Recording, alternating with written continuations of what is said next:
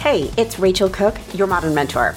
I'm the founder of Lead Above Noise, a firm specializing in helping teams and organizations optimize their working experience, often through developing new leaders to ensure they master the basics. And if I've learned anything over the years about leaders, it is this. Most of them want to do a great job at supporting their teams. And when they show up as less than ideal, it's almost always because they just don't know what awesome looks like. Because, listener, while they need to be the expert on a lot of things, only we are the experts in what leading us well looks like and feels like. They need our help in managing them to better manage us. You know, a good friend of mine is a doctor at a renowned children's hospital. She's one of the best in her field, and she has worked really hard to get where she is. Also, she's a single mom, and she is super proud of that. Recently, when a big opportunity popped up in her world, she decided she was going to go for it. But before she could get her hat in the ring, her boss told her the job had gone to someone else. He said, "I know how much you're balancing between the job and your kids, and I just didn't want to put that pressure on you." My friend was devastated. Her boss meant well, he really did, but his good intentions left her feeling really down. He made assumptions when he should have been asking questions. And I see this kind of thing all the time. Our bosses mean well, but they often aren't asking the questions that they should.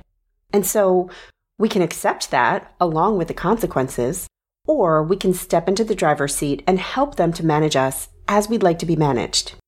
Will they follow our counsel every time? No, they will not. But if we give them good intel at the start, our chances of being led well are just better. So here are some of the things you can do to manage your manager into excellent management of you. Okay, first, state your working prefs. A different friend called me a few weeks ago from the car.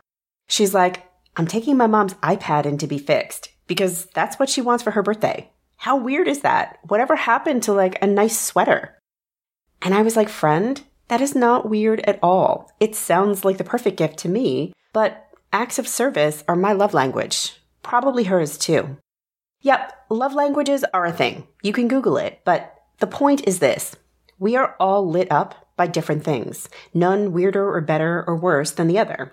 And this concept applies at work as well. There is no good or right way to lead someone. The best way is leading them in accordance with how they prefer to be led. So what can you share about yourself with your boss to offer some direction? How do you most enjoy working? How do you prefer to communicate? How do you like to receive feedback? Do you enjoy being coached? Do you like receiving more direction up front or less? You may not win all of these. Your boss also has preferences.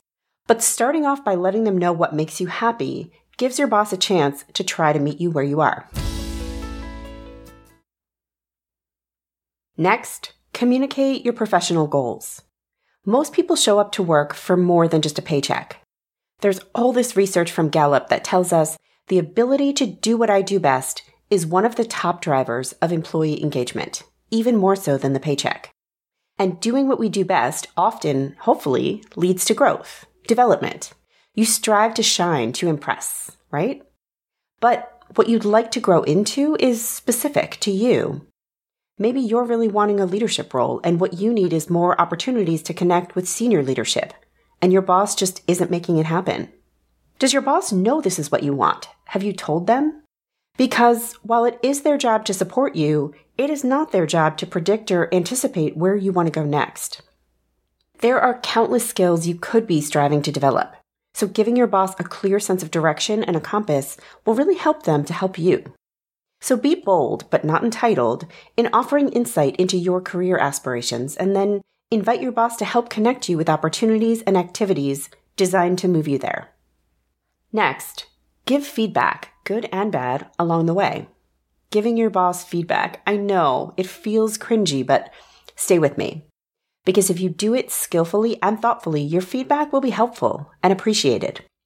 Back in my days of being an employee, I gave a presentation one day to a group of senior executives, and my boss was in the audience. This presentation was a huge deal for me, and I had worked really hard to prepare for it. At one point, we took a short break, and my boss hopped over to me and said, "Hey, I thought these 3 things you did went really, really well. But did you also consider pulling in points A, B, and C? In that moment, I was appalled. I'm in the middle of this huge, nerve-wracking thing, and he's giving me feedback? As my head filled with rage and profanity, both of which I did manage to contain, I set it aside and I kept going. Later that day, after dozens of deep breaths, I decided to give my boss some feedback. And while I was tempted to lead with, "Were you kidding me?" Do you have any idea how distracting that was for me? I opted instead to go this way. "Hey, while the content of your feedback earlier was really helpful, candidly, the timing made it very challenging for me to receive. I was nervous and focused, and it caught me off guard. In the future, unless something is on fire, do you think we can save the feedback for after the close of the event?" He was super apologetic. His intentions were good. He wanted me to end on the best note possible. He just hadn't realized how giving me feedback at that moment might have thrown me off my game.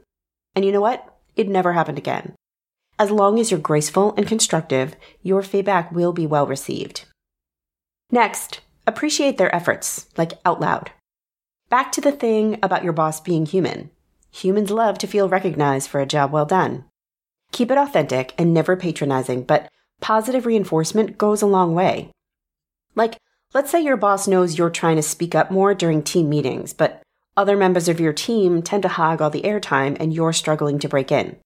So you let your boss know. And when you show up at the next meeting, your boss poses a question, lets the hoggers have their moment, but then says, "Thank you for those points, but," insert your name, "I wonder if you have anything to add before we move on." This is a small gesture of notice, of kindness, but it shows your boss was listening and they're trying. So later, give them some praise. Let them know that this was seen and really, really appreciated. And finally, earn what you want.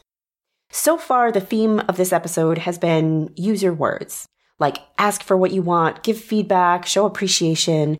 These are all verbal strategies you've got to start with. But all of them together may still not be enough to train your boss. Sometimes you've got to back up your asks with action. Great, ask for it. But then throw some ideas on the page. Show your boss what you'd like to try, what impact you think your ideas could have, and how you plan to monitor or measure success. Do you want a chance to lead a project? Again, start by asking for it, but then find a project in process and ask its leader if there's anything you can take on to support the work, and show your boss what steps you've been taking. Sometimes we have more luck teaching through actions than through words. So if words are failing you, then give action a try. Join me next week for another great episode. Until then, visit my website at leadabovenoise.com if your organization is looking to dial up its employee experience or deliver some leadership development that activates change. You can follow Modern Mentor on Apple Podcasts, Spotify, or wherever you listen to podcasts. Find and follow me on LinkedIn. Thanks so much for listening and have a successful week. Modern Mentor is a quick and dirty tips podcast. It's audio engineered by Dan Farabend with script editing by Adam Cecil. Our podcast and advertising operations specialist is Morgan Christensen. Our digital operations specialist is Holly Hutchings. Our marketing and publicity associate is Davina Tomlin, and our intern is Cameron Lacey.